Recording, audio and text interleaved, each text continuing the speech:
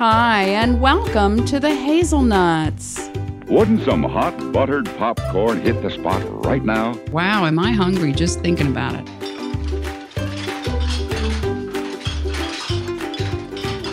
We're both very excited about what we're talking about doing here.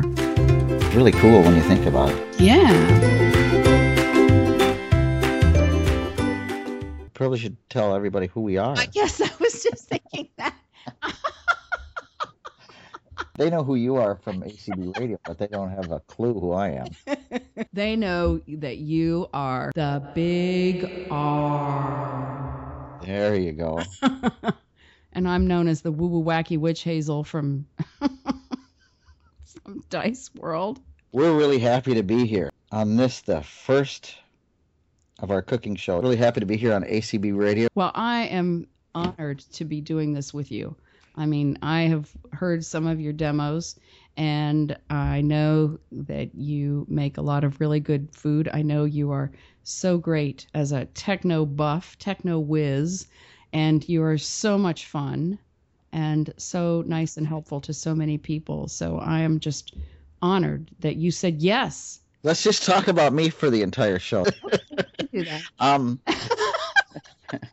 Well, I do host a podcast called Accessible Devices. Okay, great. And I've been doing that for, must be 6 years now. Wow. And where is that? Where can we find that? Just search for A11Y, like for accessibility, just A11Y space devices. And we're also on Accessible Devices, and there's a dash between accessible and devices, so accessible-devices.com. There you can find a lot of my demos, some other demos there, and of course the podcasts. And for those who don't know me, I have radio shows here on ACB Radio Interactive. I'm sure some promos will get thrown in, but I have podcasts as well, and you can find those on DebbieHazelton.com. Debbie is with an I-E, and Hazelton is Hazelton. And you have a music show, too. I have two music shows. Two music shows. One is the Good Energy Mix on Mondays, and the other is In the Quiet on Tuesday evening. Yeah, I fell asleep during that one. A lot of people do, and that's okay. I have fallen asleep during it as well. Yeah. I have. I was like, oh my God, what time is it? I better. Well, this peanut butter that you were talking about. Now, I got that, and I don't remember much about why I got it or what was. Oh, you're talking about PB2? Yeah, tell us about that. All right, PB2. Did you get some? I had some a couple of years ago, and now I don't remember. Isn't it supposed to be less fattening? Sure. Let me tell you a little bit about it. You can either get it by the bag or by the jar. Mm-hmm. And I prefer it from the bag myself because you can dip into the bag rather than trying to dip a tablespoon out of a jar. It's easier for me. Or, you can take the jar and pour it into like a lock and lock container or whatever. But I just prefer the bags. You can just scoop it up from the bag. But originally, PB2 was made for camping. And then as the no-fat, or the low-fat, I should say, craze came in, they realized that it had the potential to really sell. And so people started using it for a lot of things. And then there's a plantation site. They make several different, let me back up. PB2 comes in several brands. One of the brands that I get and that one can get is from Amazon called Plantation. And the Plantation website has all kinds of recipes. Ooh. And I've got to say one of my favorite recipes is PB2 brownies. Oh, I heard goodness. Yeah. Oh. And so here I am. You invited me over today, and you don't even have any made for me. Oh, yes, there are some right here. Oh. There are some right in front of me. Now, each bar. Now I realize. But just picture a regular sized brownie. So we'll just picture a regular sized brownie. I could say, each brownie has, yada da, so many calories or whatever. But a regular sized brownie has 132 calories per brownie for a PB2. And I believe that's, percentage wise, I don't want to give the wrong information, but it's a lot less than a regular brownie. I could eat half a pan of them. So, and by using the powdered, it just means you're not adding as much other fat, right? Isn't that the big advantage? The fat has been taken out of the PB2. Wow. And I have literally made, first of all, there's not anybody listening to the show right now. We realize that we have no listeners, just like on my podcast we have no listeners. So I can safely say that I've taken a half of a pan of peanut butter of brownies, and almost eaten a half a pan. I know that's Wow. that's counterproductive. And would you like to talk about PB2 a little bit more? I don't care. Whatever you want. Let's just do it, all of it. Okay. The PB2 brownies, since they don't have many carbs, they're more of a dense brownie. They're not as cakey to the bite. Yum. And I try to encourage people on Twitter to try them. And I had a couple of people, say that really they're really interested in it. Do you use it as a dry ingredient? Yep. Okay. So you could take something that calls for flour and use a little less flour and use some of that. Mm-hmm. And they have it in the regular peanut butter flavor or chocolate, and I've used and loved them both. And oh man, I also put them in smoothies. Oh, that's perfect. Or peanut PB2. Yeah. Oh, I'm going to have to get some more because I had a hard time getting it for a while. I got it, and then Amazon.com. They weren't carrying it for a little while.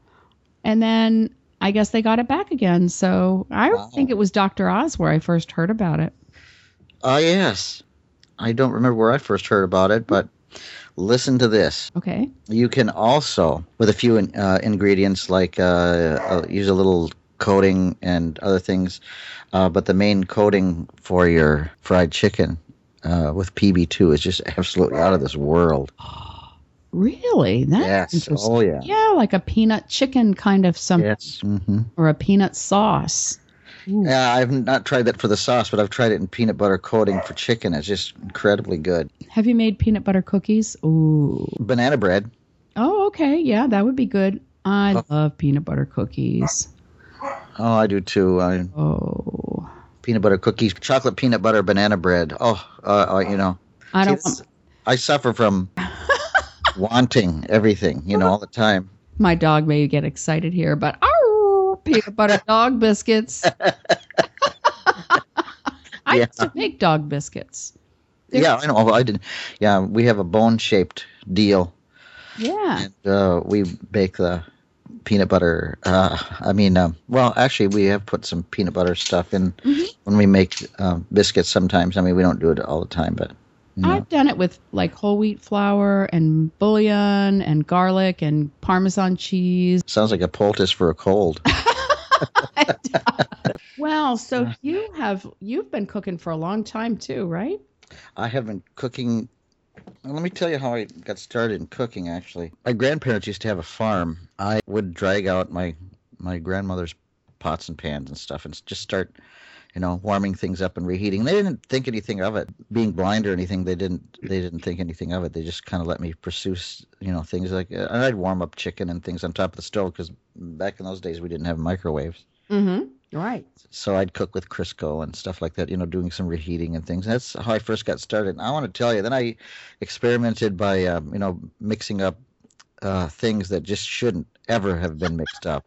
You too, huh? Oh, God. Oh, boy. And I would say to my grandparents, "What color is this? Do you want to try eating this?" Well, of course they didn't. And I would start mixing up sugar and flour and different kinds of things. And by that time I was, maybe 11 or 12, and so it wasn't like I really kind of wanted to know how things went together. Mm-hmm. Well, then as I got a little bit older, my dad was working at the time, and I was probably in junior high, I would think. And I started to really put together some things that really tasted okay. And my dad would eat them, and he survived for many years.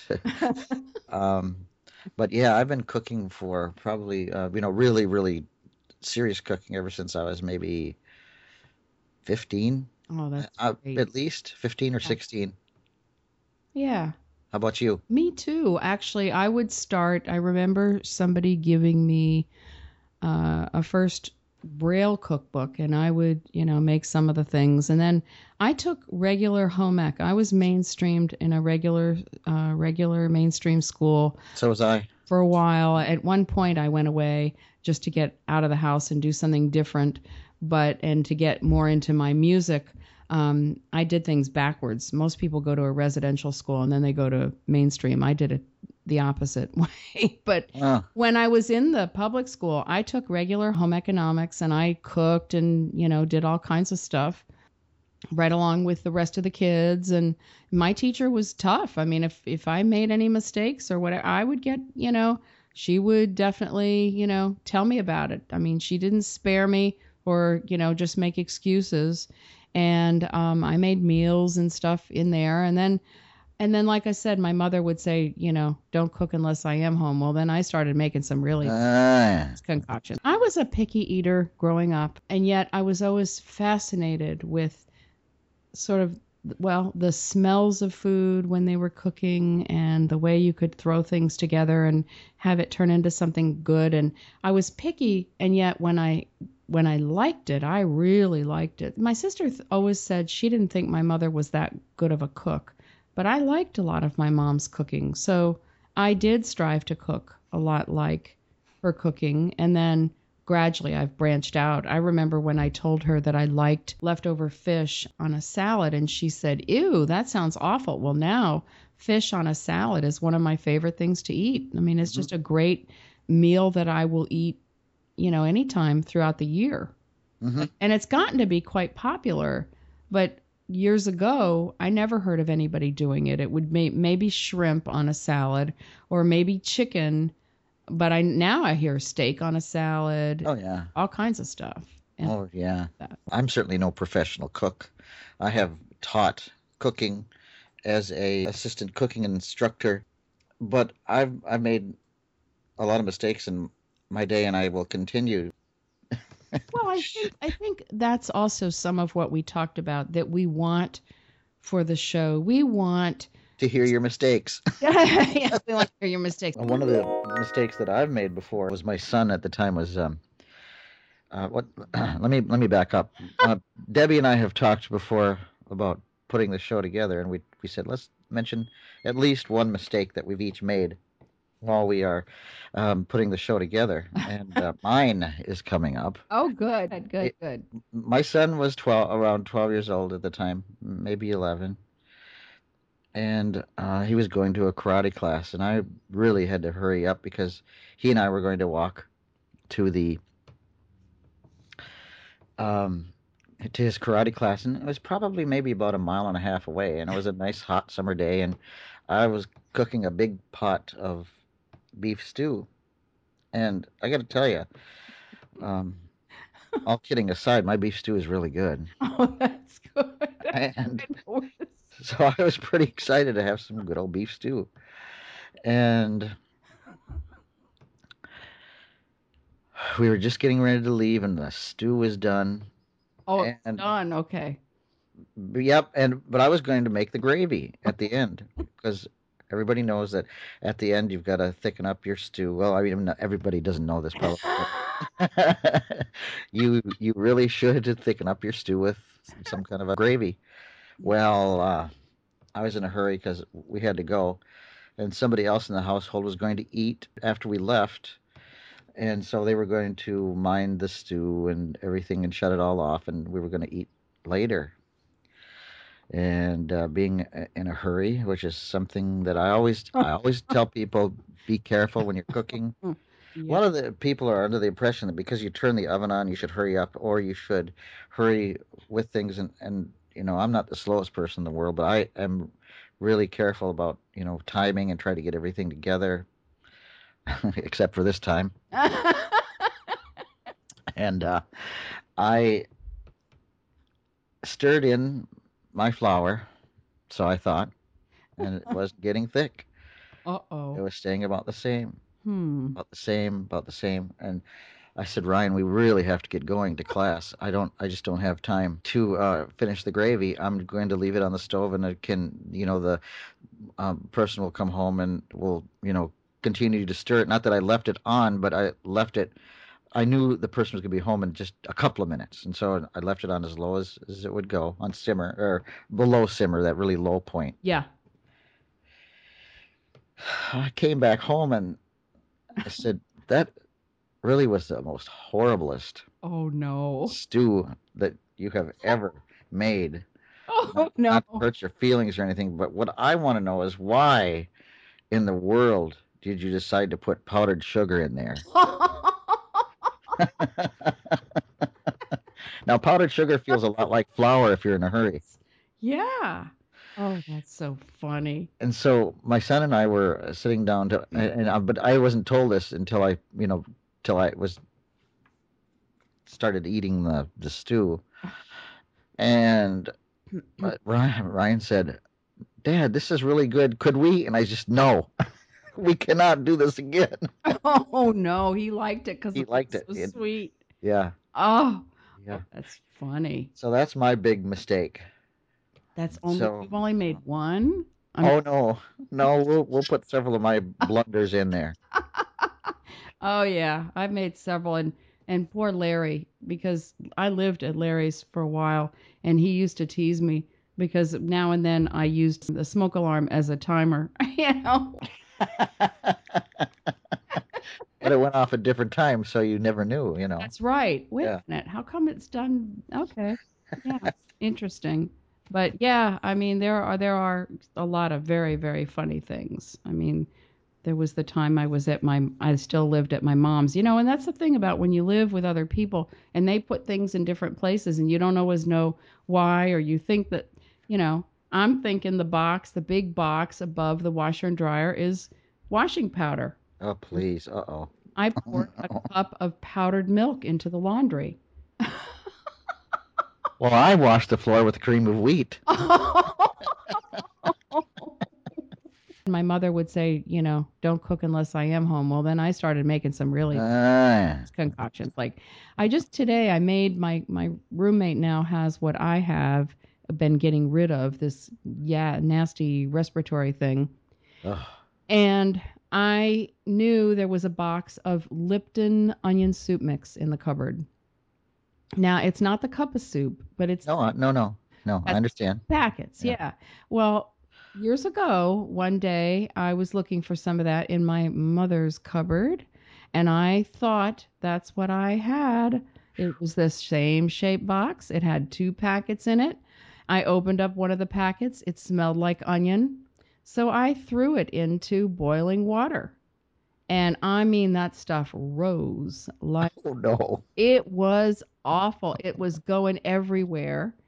And the stuff was sticking around the burner, and I covered the pan thinking, let me turn it down, let me cover it a little. Oh, no, it was sticking to everything, and I'd stir it, and there were these huge, huge balls of something. I'm thinking, man, this is some kind of soup with instant meat or something in it. What the hell is this? And so I cooked it for 10 minutes like you were supposed to do with the Lipton onion soup, and then I turned it off, and I didn't even want to taste it. So I threw it out, and I waited for her to come home, and I got the box out of the trash. I said, what did I make today? She said, oh, that's instant potato pancake mix. Oh, my God.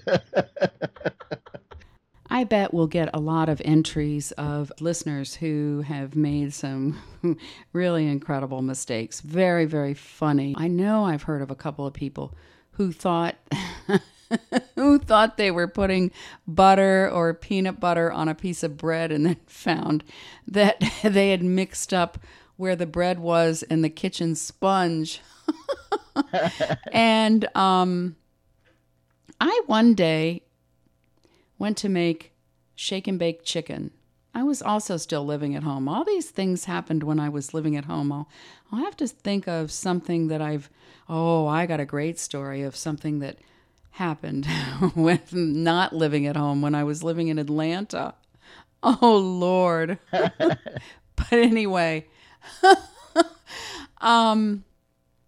I started to make shake and bake chicken, and I reached in the refrigerator and I felt this package, and it felt through the package like they were chicken legs. And I opened it up, and they were shaped like chicken legs. And I thought, yeah, but chicken is slimy. These aren't slimy. And I took it out, and I hesitated, and I thought, no. These do not feel like chicken. They might be shaped like it, but they do not feel like chicken. So I looked around in the refrigerator, and sure enough, I finally found something that was definitely chicken legs. But I almost made shake and bake squash, summer squash. And I've had people say, "Oh, you should make that. That would probably be really good." You know, it might it might make summer squash taste better, have more flavor. Oh, well, when I was in Georgia, I lived in Atlanta for about a year and a half. The second time, I had lived in Georgia years ago too, when I was finishing graduate work or doing graduate work. But I had a gas stove and a gas oven. And I had cooked. As a matter of fact, I cooked once on Paul Edwards, or twice on Paul Edwards' gas stove. And boy, oh boy, even with food on low, man, I burned the bacon the first time. Uh-huh. Didn't set off the smoke alarm, but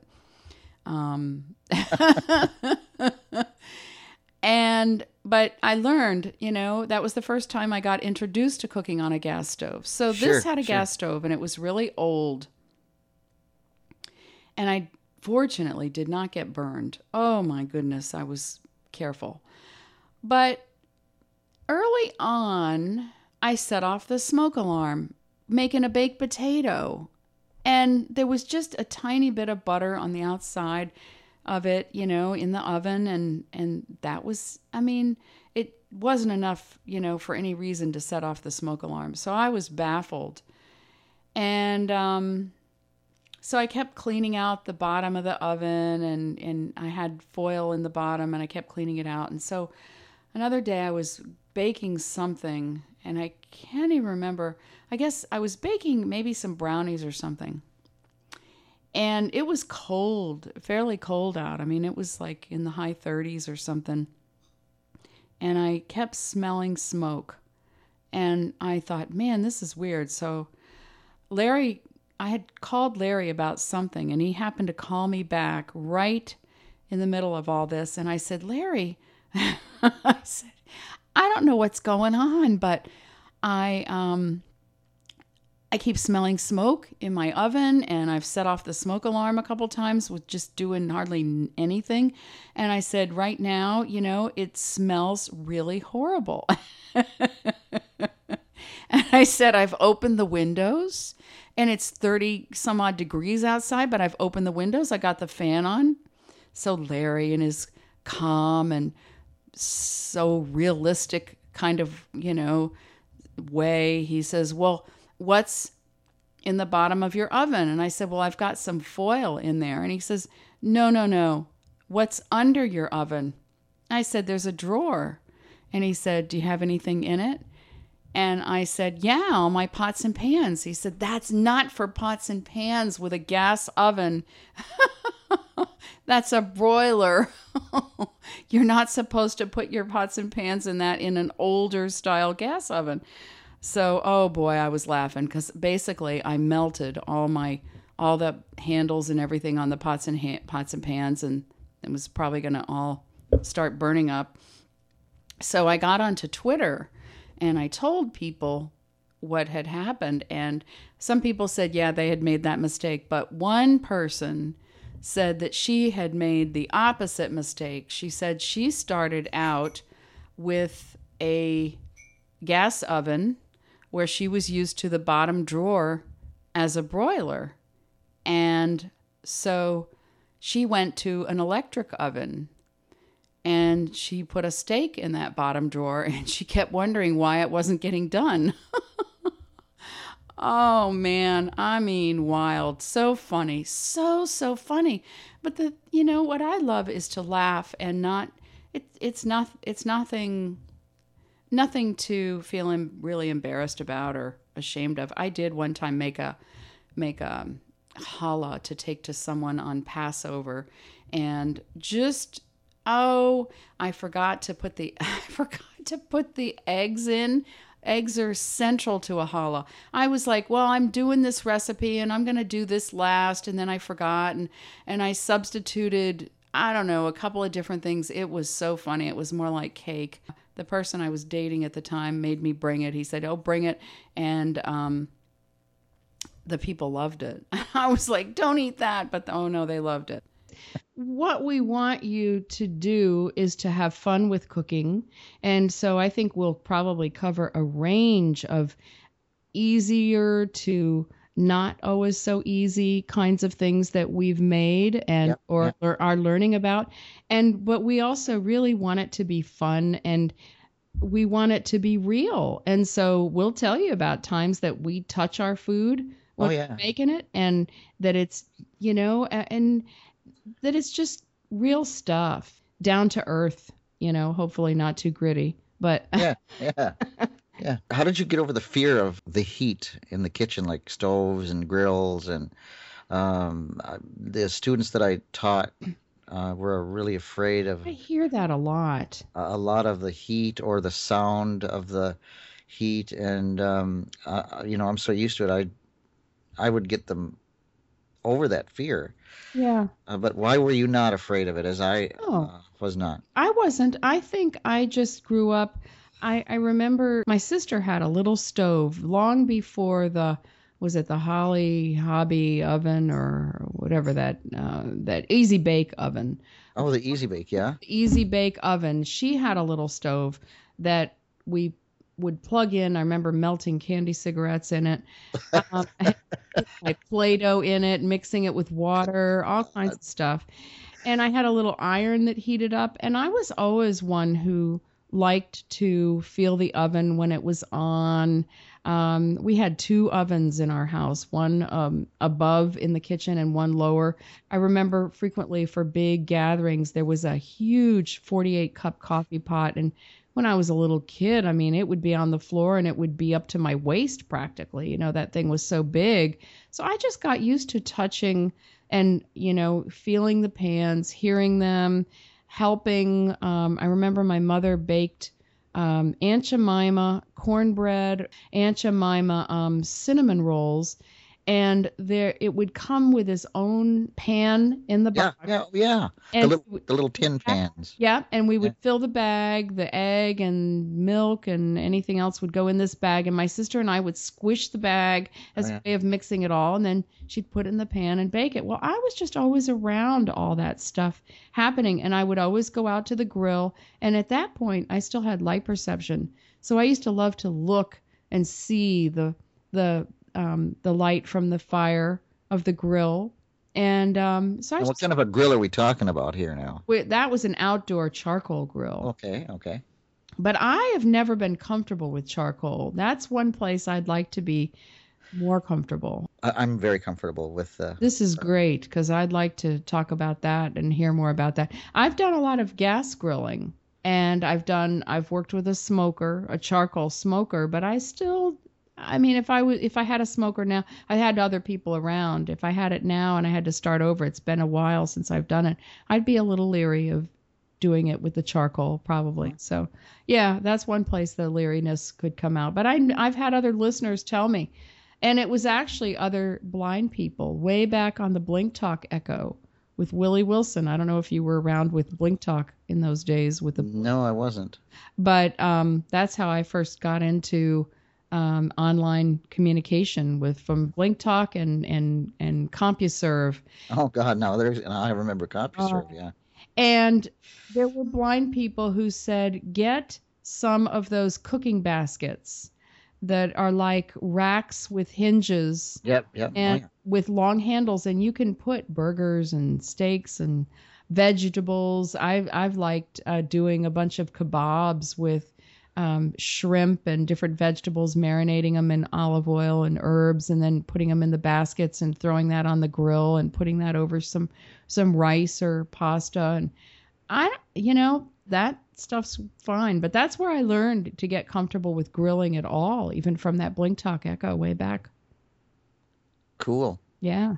Yeah, we'll get into charcoal cooking and we'll get into all that. I smoke my own foods. I have as you and I were talking on the phone a few weeks ago, I was telling you that I have a Traeger grill. Oh, And yeah. that Traeger is a smoker and a grill because it uses real wood and to smoke over. And, people may think, well, you've got a digital control. And, I will tell you guys about the Traeger as we move forward with different shows, and I'll demonstrate the cooker. We will cover, Sure, we will do that. into things about flipping things and, and it could be thin things like pancakes. I've never made crepes. Never made crepes. I don't know if you've worked with kebabs or... Oh, yeah. Mm-hmm. Yeah. I have made kebabs on the grill. We'll get into marinades. Yeah. And we'll get into how to marinate, what kind of devices one can use along to marinate things. So yeah, because I know I've done injecting, and I know me too.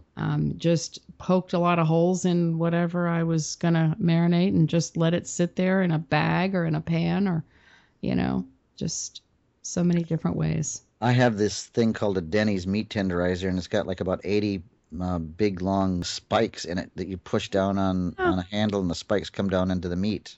Wow, that's cool. Yeah, and you put your rubs on it or whatever you'd like, or not, and then once you get done scoring your meat. Scoring is a term that we'll also get into, but once you start, in other words, poking holes in the whatever that you want to make, the marinades or rubs can get into the meats that you cook. I have a cake too that I'll have to at some point go into that has this sauce that goes on top of it after it's baked, but you poke a whole bunch of holes and you pour this over it, and it's lemony and it's so good. It's really interesting because the sauce just goes down into it. Yum, yum, yum.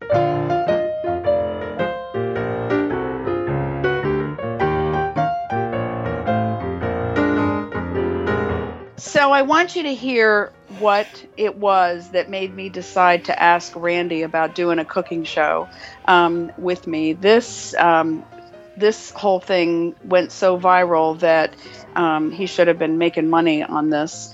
I am always really tuned in for any time I find another grill friend. And Randy is another grill friend for me. I never knew. What? Well, you like grill friends too. Yes, I do. Yeah, I didn't quite expect it to go like this. I bet you didn't. So anyway, this is about the OptiGrill, and if you don't have one, I know you're going to want to go out and get one because then we can all be grill friends together. Because it's really going to revolutionize your cooking. We really love ours, don't we? We do. Can I just say, well, here I am doing the OptiGrill demonstration then. Yeah, you can. Well, here I am doing the OptiGrill demonstration then. They're going to say, those two are so wacky. They're having way too much fun.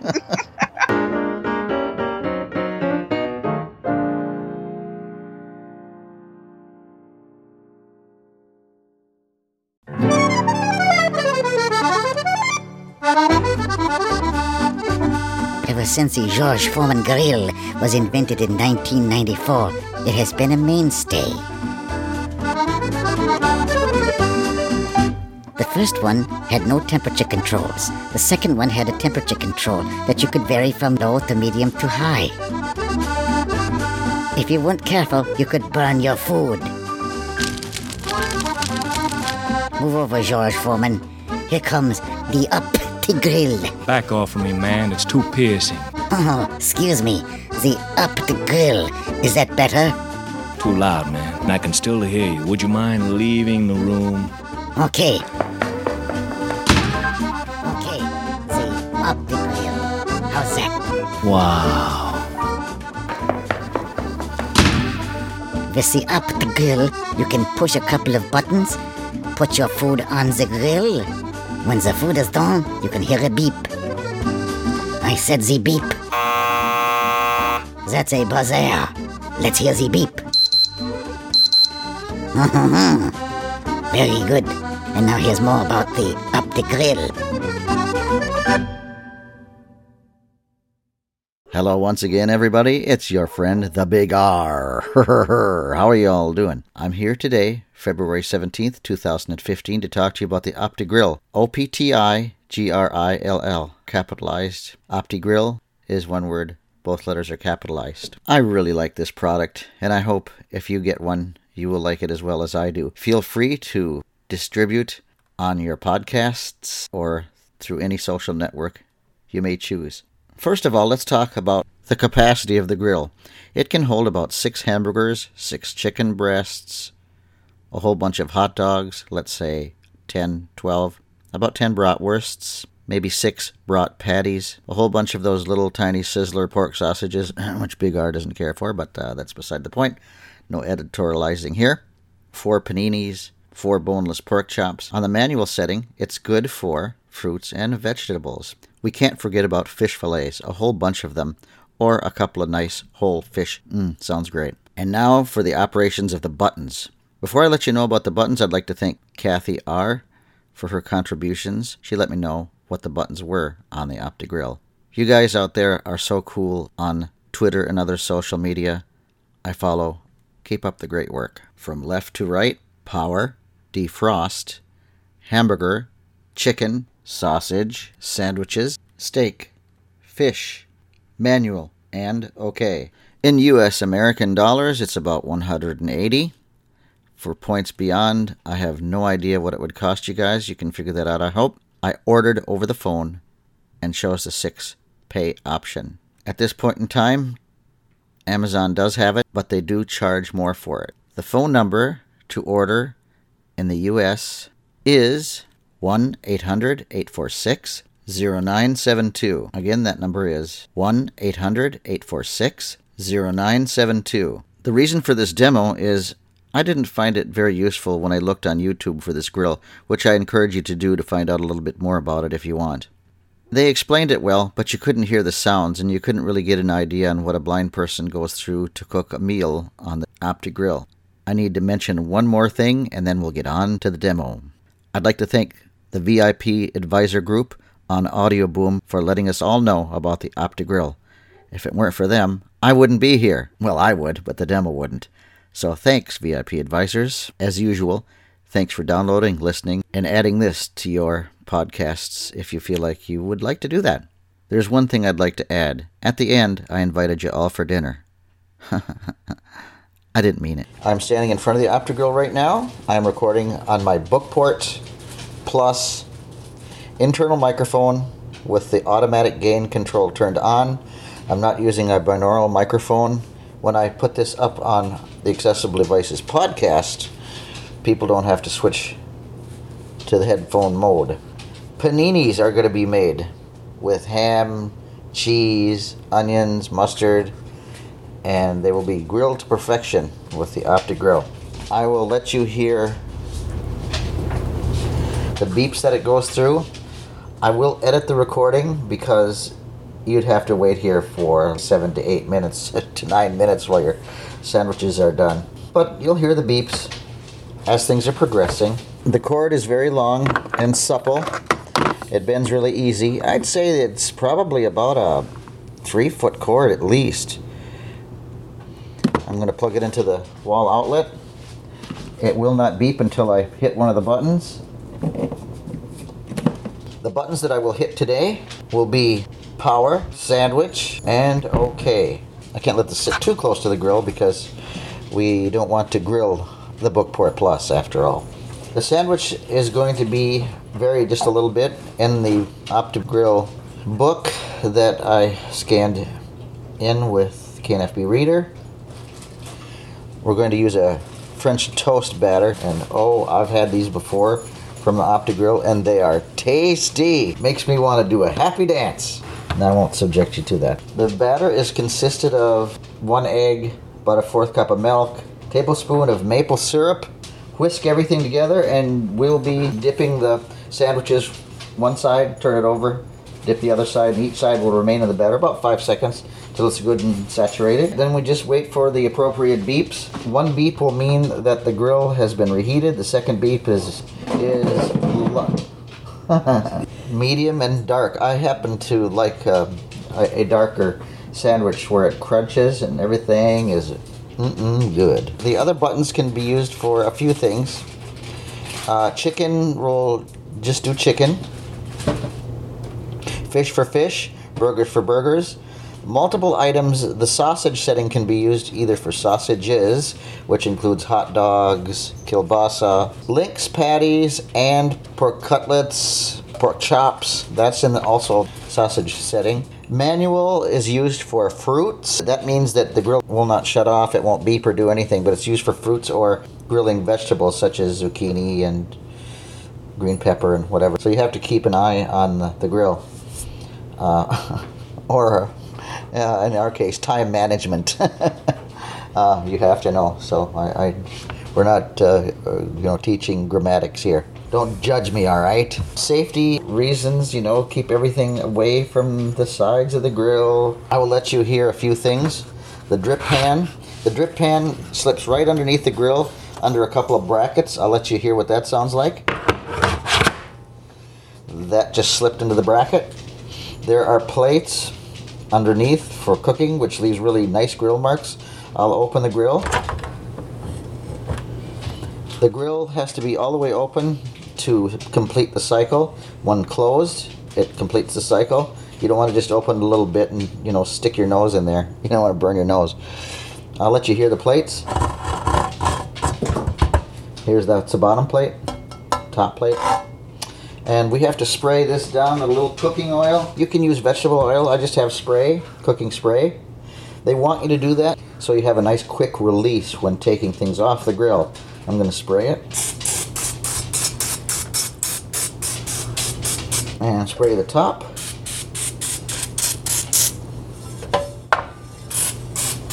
And I'm taking an index finger and rubbing it on the grill. They say you can use a paper towel, but let's face it, blind people cook with their fingers for the most part. I do anyway. I don't know what everybody else does, but you're all wrong. Okay, we're good to go. The plates both slip in under tabs, so it's very easy for a blind person to use the grill and to take the plates out for dishwasher use or to scrub down with a little soap and a paper towel. Don't use abrasive things on it. And there's a quick release button on the left hand side of the bottom plate. I'll push it in. I'll lift up on the plate. Now I'll just click it down into place. You can hear that it actually locks. The top grill plate is also released with a button. I'll pull that down a little bit, push the button in, pull it out, and I will shut the top part of the grill. I'll put that in place just by pushing up on it. Nice clicks on everything. The grill, when you close it down, it measures really thick foods like big paninis or chops or as thin as bacon. And you can actually hear the plates kind of fall down onto place because the grill itself is really quite heavy. I'm going to lower it down. That's the first instance of you hearing the plate fall against the other plate. Top plate touching, and I'll release the handle. And that's how much play there is in it. So the whole motion sounds like this. Opening the grill, closing the grill. And you can hear how heavy that thing is. It's a lot heavier than a Foreman. Move over, George Foreman. Everything beeps. Every time you touch a button, it will beep. So I'm going to power it up. Before I do, I'm going to put my finger on the panini button. That's the fifth one over, if you recall. The order will be power, sandwich, and OK. I'll do that now. Oh, and by the way, use wood spatulas. Do not use anything metal on this grill.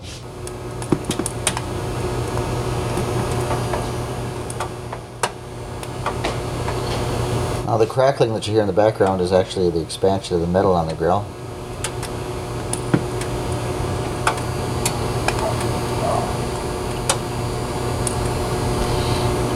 And the fire that's shooting out of it is an imperfect grill. Just kidding.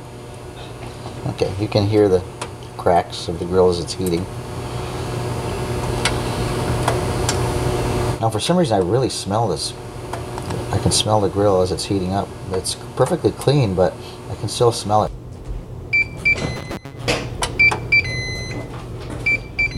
Okay, it's ready. It's preheated. I'll open the grill and we'll place the sandwich on it.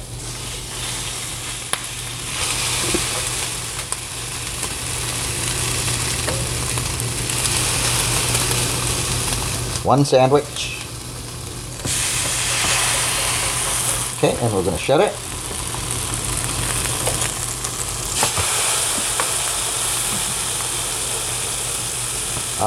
And now all we have to do is wait. The hardest part of this whole thing is to wait for them to get done. I do have to say that this grill is perfect for a blind user. It beeps and you don't have to use a temperature probe because everything turns out just great. I can hear the cheese melting right now. Oh, I can hear melted cheese a mile away. Oh yeah.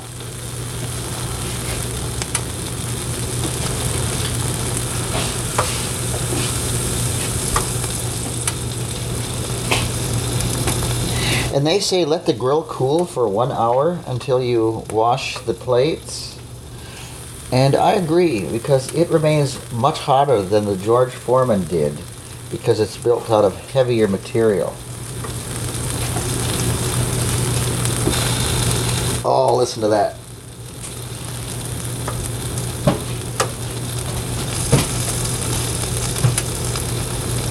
Now you can open the cover and look at your food, but open the grill all the way and look at your food and then close it. Because if you don't, if you just open it partly, that will mess up the cycle. So they recommend you opening the grill cover all the way.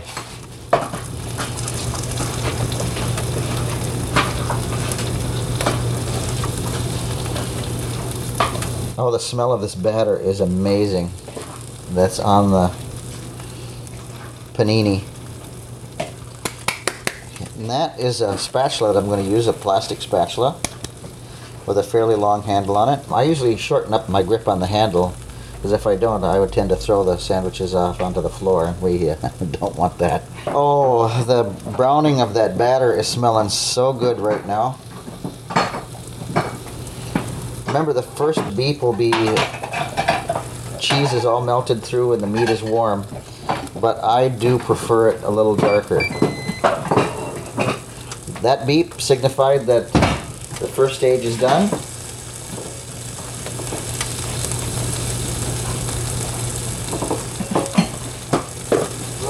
We're waiting for the second beep.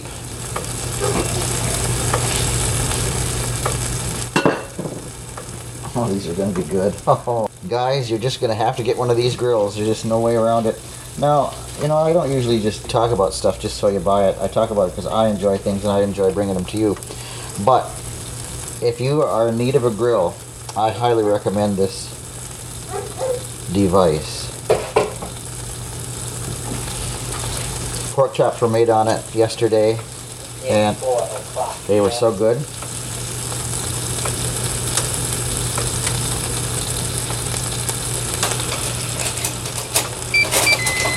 Okay, that means that they are darker, but as I told you, I prefer mine so that there's a nice crunch on it rather than just a little crusty and warm. Oh yeah, they're sizzling now. How'd you like one of these, ladies and gentlemen? I'm not giving my sandwich to nobody. I don't care how well I like you.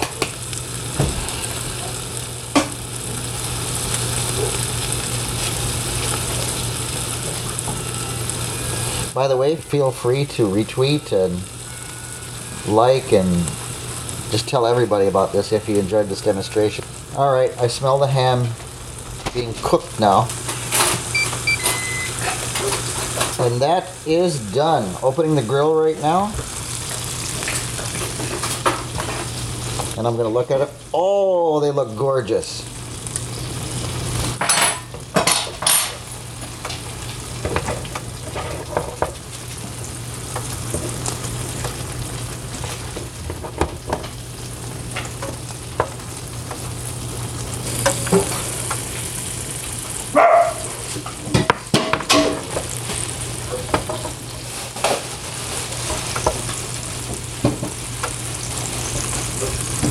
All right, all we do is close the lid, and I'll hit the power button, and it's done. I usually don't do this, but I'm going to.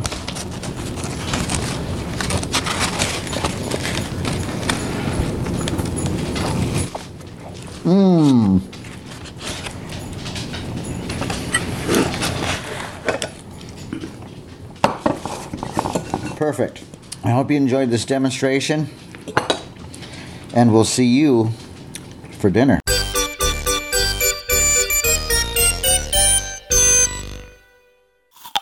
Now it's time for sound bite, bite, bite. Yeah. Bite, bite, bite.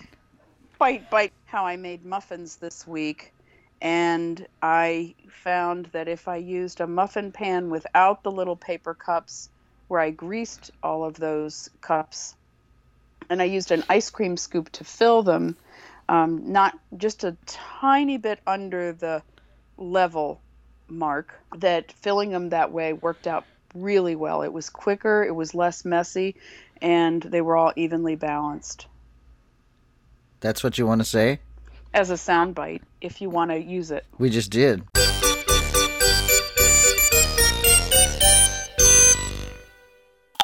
Before we close, I'd like to talk with Debbie just a little bit about what's been happening over the past month or longer. It's been so long since we started working with this show, it's kind of hard to put time in its perspective. We have been putting the show together bit by bit.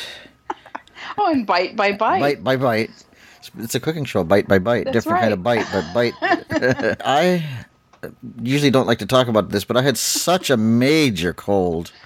Oh, yes, you did. And then I got it. And then she got it. Yep. Yeah, you weren't supposed to give it to me over the internet Oh, like that. I didn't know how that it was possible. But for a food person, I lost my total sense of olfactory senses, my smell, my taste. People say I don't have any taste anyway. Honestly, this is what date is this? The 17th right now. Mm-hmm. So this started way back, I guess, in February. Oh, Lord. 20th, right? And so, as we were putting this together, neither one of us had much of a voice. That is true. And it's just been going on too long. So, in closing, I'd just like to say, it has been quite an ordeal for us to be with you. To put it together over time, and my voice is still giving me weirdness. You know, I've been dealing with a little bit of huskiness. Well, she was ill. I started teasing her a little bit about sounding like Bette Midler. Yeah. And and one morning you called me, you left me a message, and you had a really deep voice, and I told Randy that he sounded like Rhett Butler, so we started to call each other Rhett and Bet or something like that. It was pretty crazy stuff.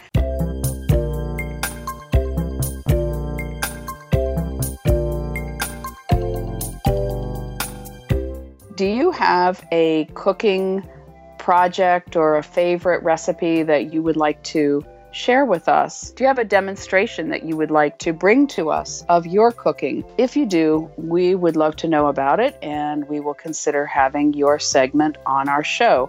So use our contact information and let us know about you and what it is you would like to bring to us.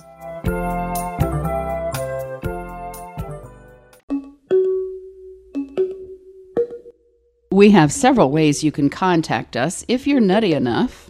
Email us, hazelnuts@acbradio.org. Leave voicemail on our comment line 206-350-8763 or on Twitter @ACB Hazelnuts. Hey, Randy, can you believe they want to contact us?